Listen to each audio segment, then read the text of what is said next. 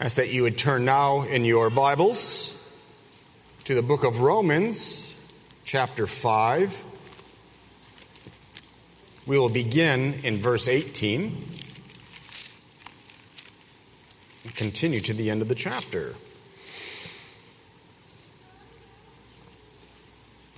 Hear again the word of God Almighty. Therefore, as through one man's offense, judgment came to all men, resulting in condemnation, even so, through one man's righteous act, the free gift came to all men, resulting in justification of life. For as by one man's disobedience many were made sinners, so also by one man's obedience many will be made righteous. Moreover, the law entered that the offense might abound. But where sin abounded, grace abounded much more, so that as sin reigned in death, even so grace might reign through righteousness to eternal life through Jesus Christ our Lord. Let us pray. Father, we seek your help as we come to your word. We ask, O God, again that you would bless your word. Father, we know that apart from you, we would profit nothing. We know, O God, that all the labors in preaching and in hearing sermons would be nothing apart from the work of your Holy Spirit.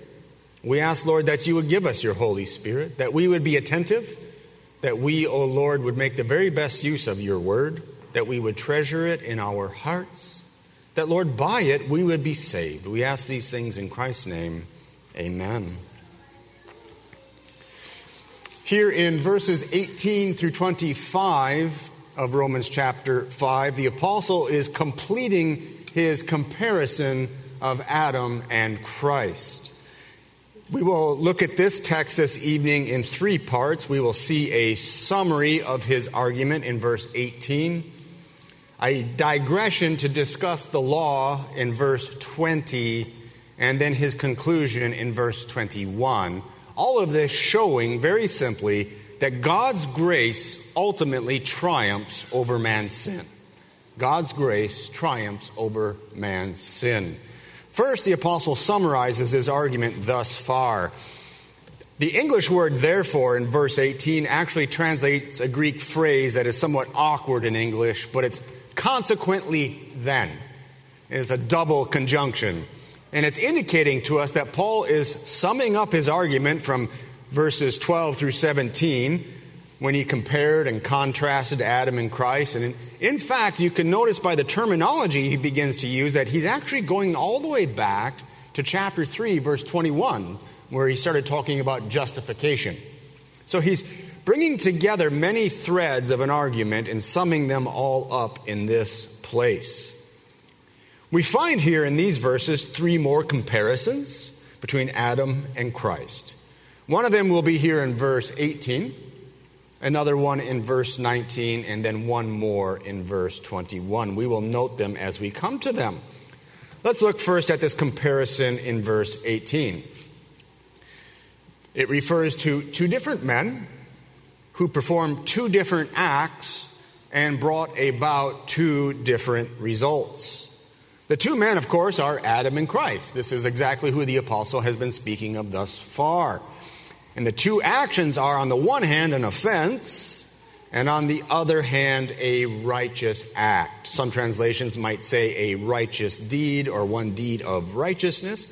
And you well know that the offense refers to Adam's sin, and the righteous act refers to Christ's death. The two results that follow are as different as the two men and their two actions.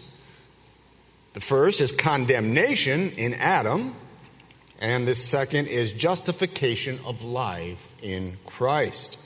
The meaning of the word condemnation is easy to understand. In Adam, man is guilty and therefore sentenced to punishment, namely the punishment of death physically, and death spiritually. Death temporally, that is here and now, and death eternally, that is the torments of hell. That is man's condemnation. The term justification of life refers to the life which results from or comes out of justification. You were justified when you believed. Now, being justified, you have entered into eternal life, a life that will continue forever and ever. So whereas Adam's trespass or offense resulted in sin and death, Christ's sacrifice, or his one act of righteousness, resulted in righteousness and eternal life. Observe even now that what you have gained in Christ excels what you lost in Adam. Now, you may have noticed the phrase all men here in verse 18. It occurs twice, once in reference to Adam and the results of his sin, and once in reference to Christ and the results of his act of righteousness. Through Adam's offense, judgment came to all men. And through Christ's righteous act, the free gift came to all men. Now, the wording of this comparison has led some interpreters to believe something that is called universalism.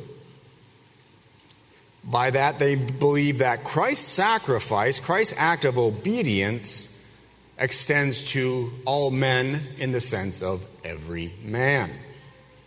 They reason that since Adam's offense condemned every man, all men die in Adam, every man dies, it would seem to them to follow that Christ's righteous act will result in justification for all men in the sense of every man. We maintain, however, that whereas every man is indeed condemned in Adam, only those who believe in Jesus Christ are justified in him. It is grammatically possible to take this verse in isolation and come to the conclusion that all men, meaning every man, is justified in Jesus Christ. However, beloved, remember that as always is the case, Scripture is the authoritative interpreter of Scripture. Why is that? The Holy Spirit is the author of Scripture. God the Holy Spirit authors Scripture, and God the Holy Spirit interprets himself when he speaks in other places. We cannot simply read one sentence in Romans chapter 5, verse 18 in a way that would contradict the rest of Scripture, because that would imply that the Holy Spirit was at some point contradicting himself. The righteousness of Christ is received by faith, and this is taught dozens upon dozens of times just in the book of Romans. I'm going to give you a small sampling of them. Just take my word for it, though there are many more even in the book of Romans. There are some just about in every chapter, but I'm just going to briefly give you some examples. In chapter 1, verse 17, we learn that the just shall live by faith. In chapter 3, verses 21 through 22, we read that the righteousness of God, apart from the law, is revealed, being witnessed by the law and prophets, even the righteousness of God through faith in Jesus Christ to all and on all who believe. So here you see both by faith and on all who believe. In chapter 3, verse 25, God set forth Jesus as a propitiation by his blood through faith.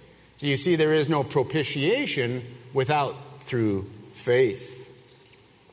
The next verse, we read that God is both just and the justifier of the one who has faith in Jesus. A couple verses later, in 3:28, Paul says, we conclude that a man is justified by faith. Just a couple more.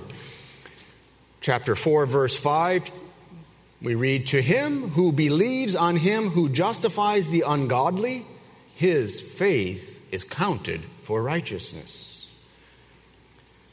After a discussion of Abraham, who was justified by faith, in chapter 4, verse 24, Paul says, righteousness shall be imputed to us who believe in him, who raised up Jesus our Lord from the dead. I'll say one more. I have a longer list here, but I'm going to stop short. Take my word for it. Throughout the book of Romans, justification is always connected to the instrumentality of faith. There is no justification apart from faith in Jesus Christ. Chapter 5, verse 1. Having been justified by faith, we have peace with God through our Lord Jesus Christ. So here in verse 18, if the apostle were teaching that every man, that all men in the sense of every man were justified, then he would be contradicting all of those dozens of statements in the rest of the book of Romans. Now, there is a parallel statement to this one in the book of 1 Corinthians. Same author, Paul, same author, God the Holy Spirit. 1 Corinthians chapter 15, verse 22. If you want to flip there, I'll give you just a second. 1 Corinthians 15:22. As in Adam all die, even so in Christ all shall be made alive. Now here we see that the difference between those who are in Adam and those who are in Christ. The difference is between those who are in Adam, and those who are in Christ. Every man is in Adam. He is the progenitor of the human race. But which men are in Christ? Those men who believe in him, those who are united to him as their head by faith. And I think this is a helpful way to understand the passage before us.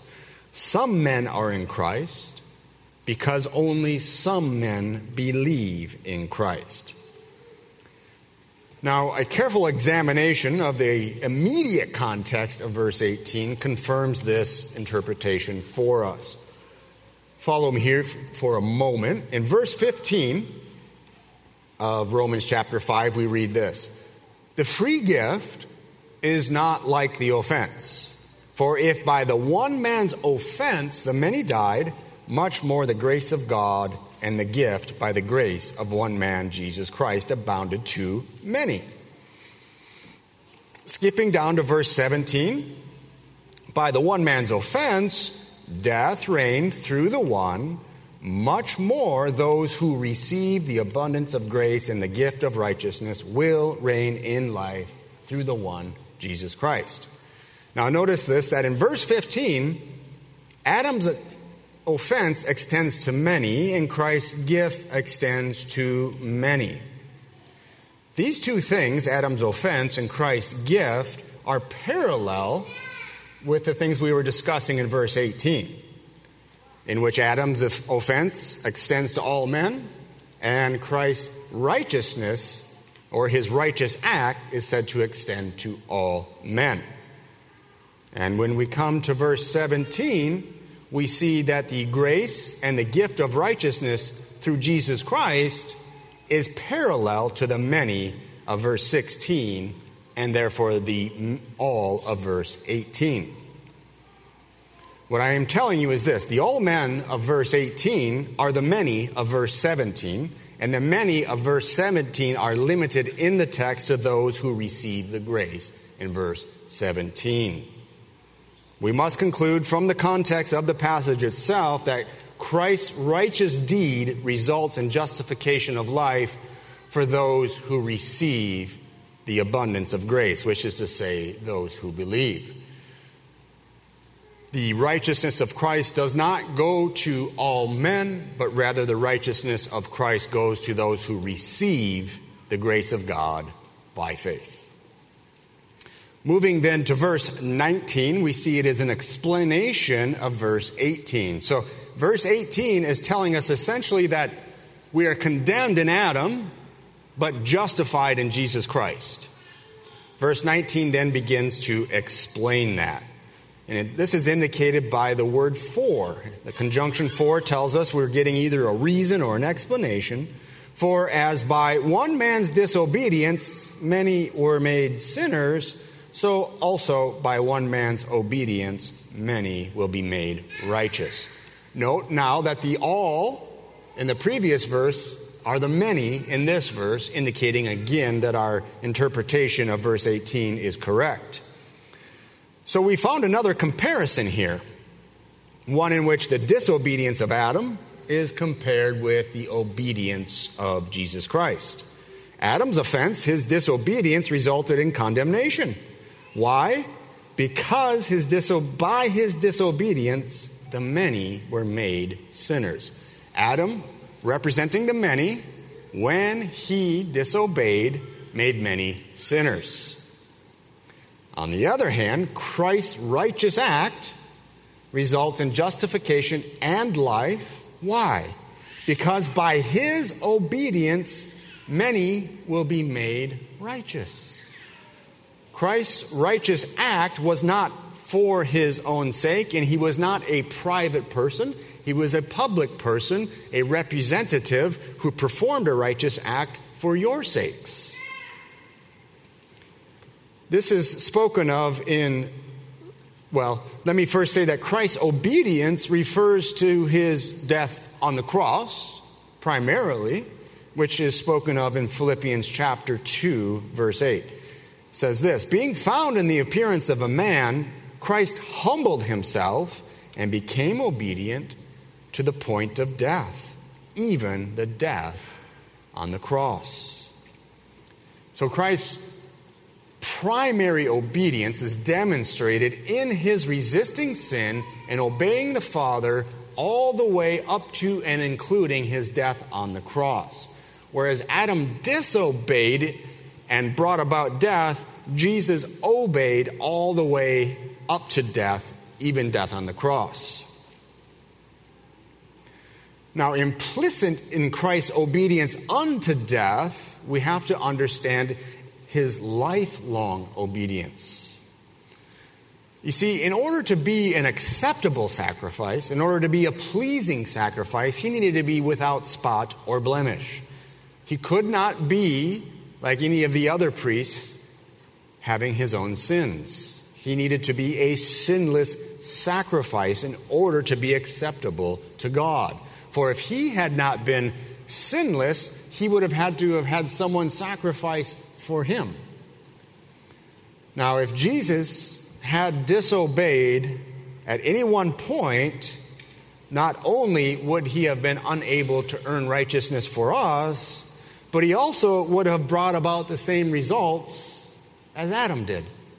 You see, when Adam was given the terms of the covenant in the garden, and he disobeyed, all mankind went with him.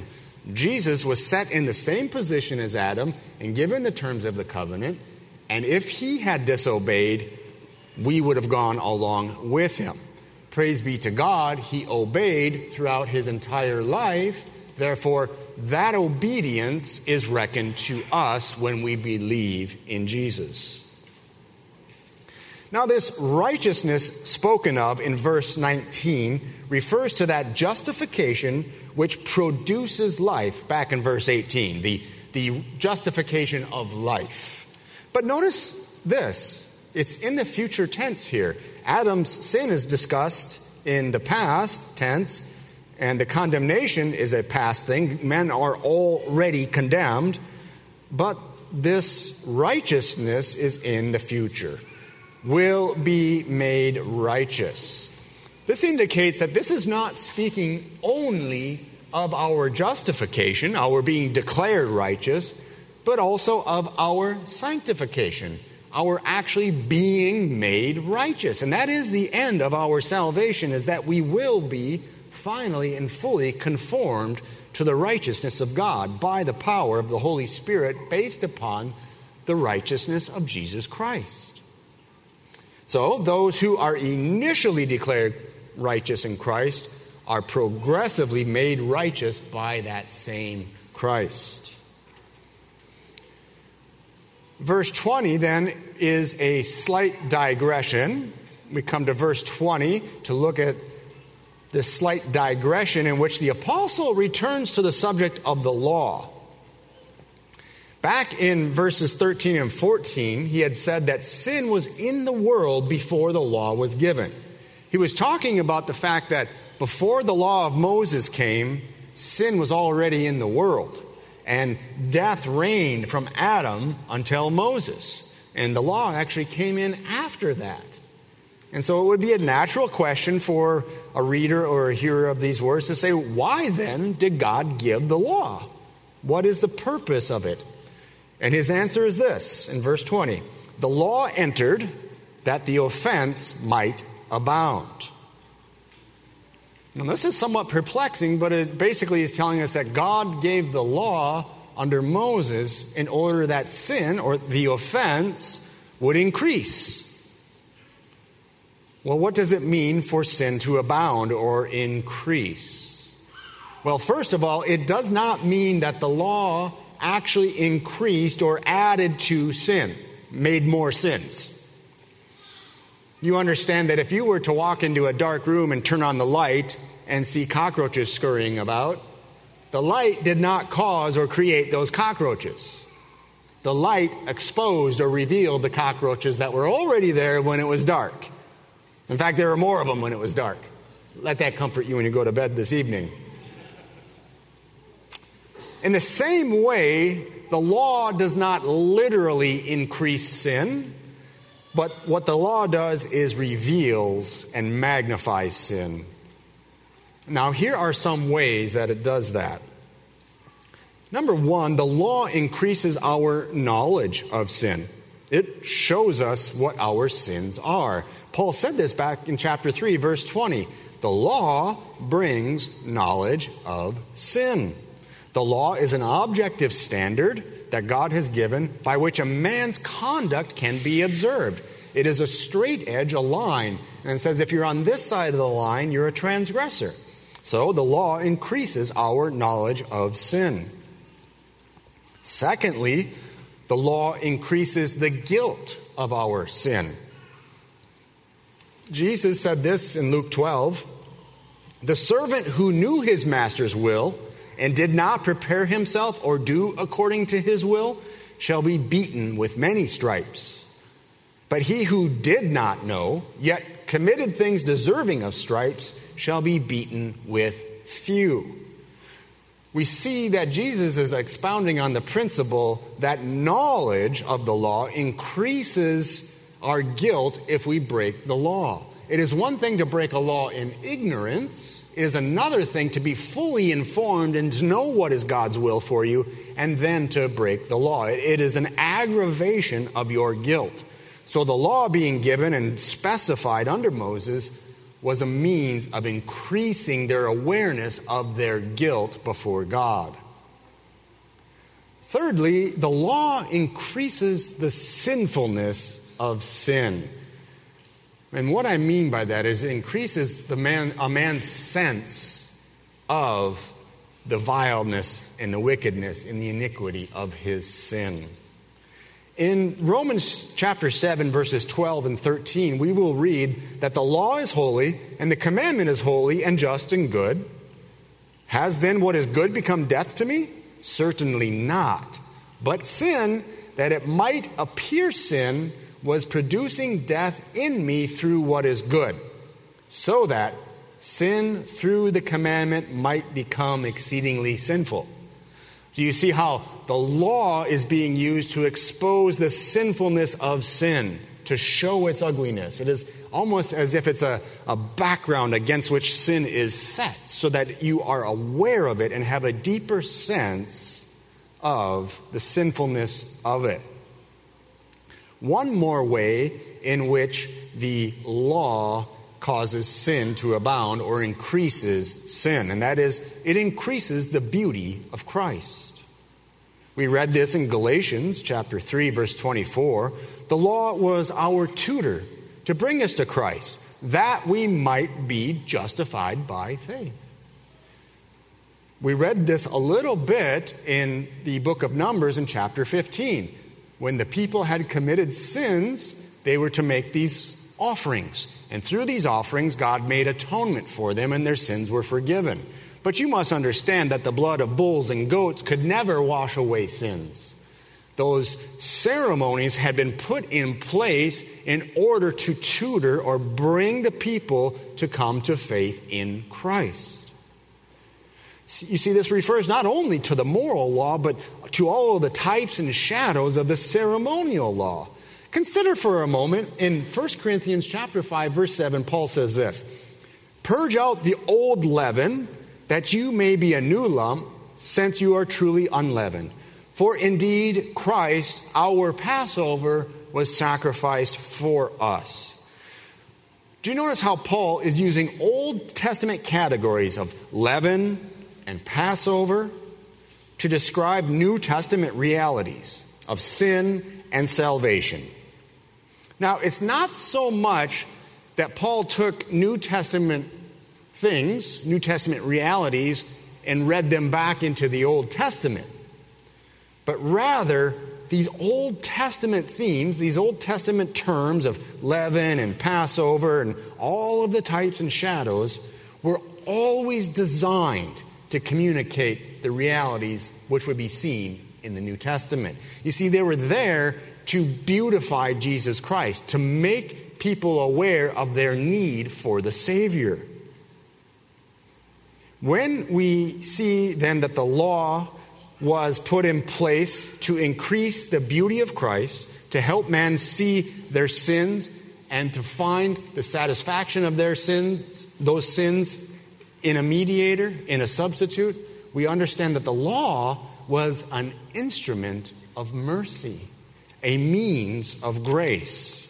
We are Presbyterians. We believe in the means of grace.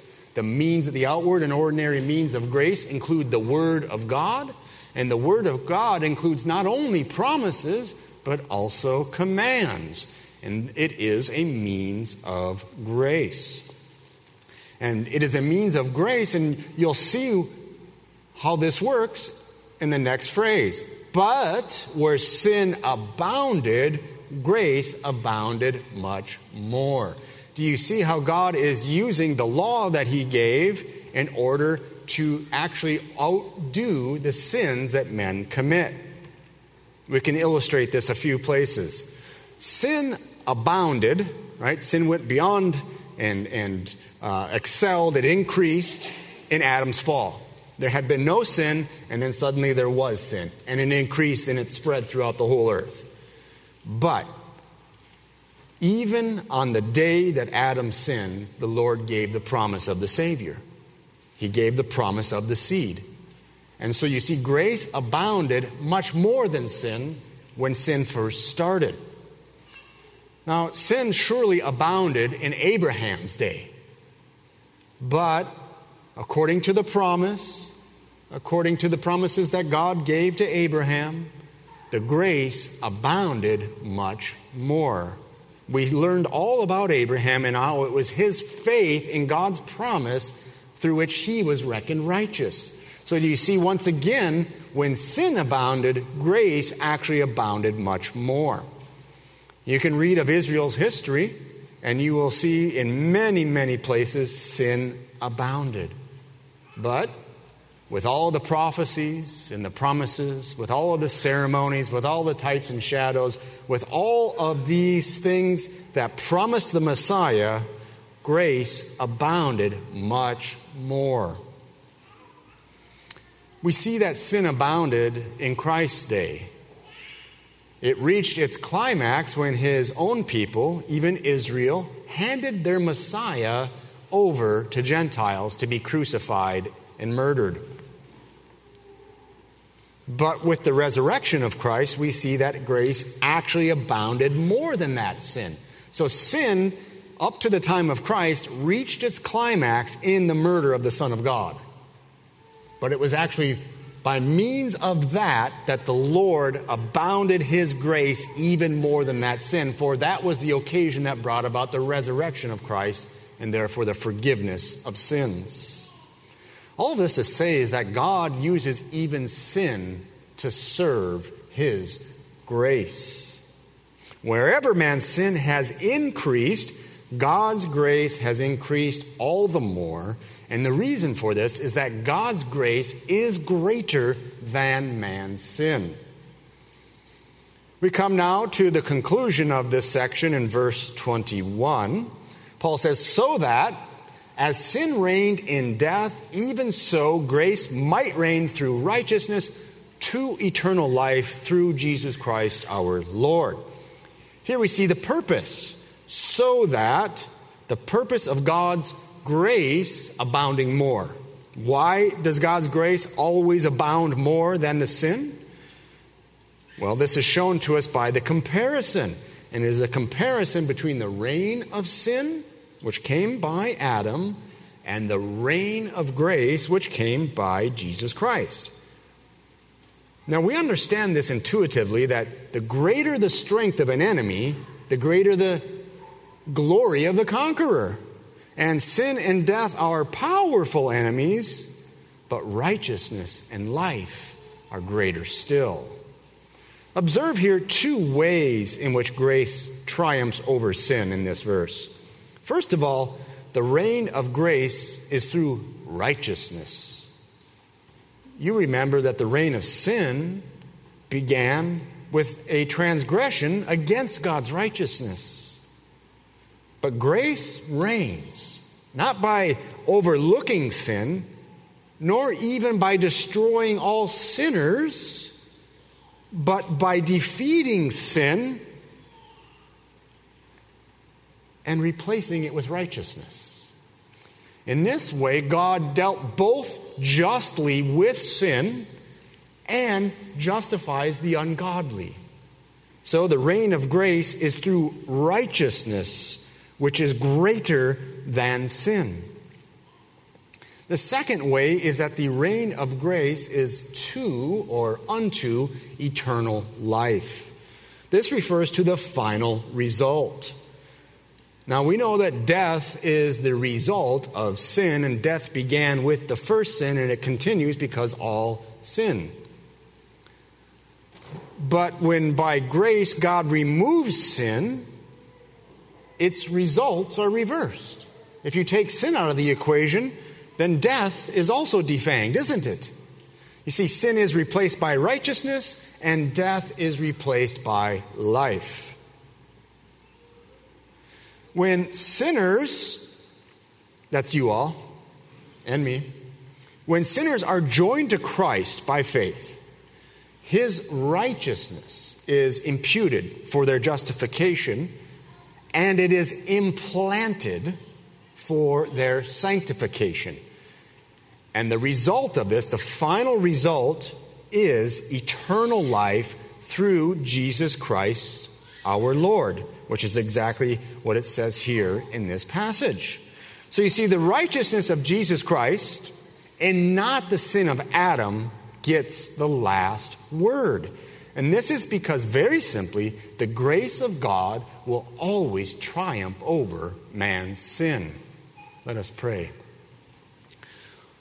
Oh, Father, we confess that your grace is too marvelous, that we struggle to understand it.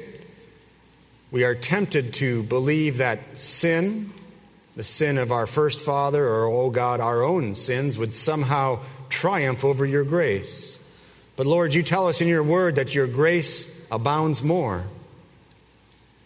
Father, we praise you for your grace. We praise you that your grace sent to us a Savior, and that Savior obeyed and sacrificed himself and earned righteousness for us, and that we, believing in him, are counted righteous, and that we, believing in him, are growing in righteousness, and that we, believing in him, will one day reign in heaven with him forever and ever, being perfectly righteous.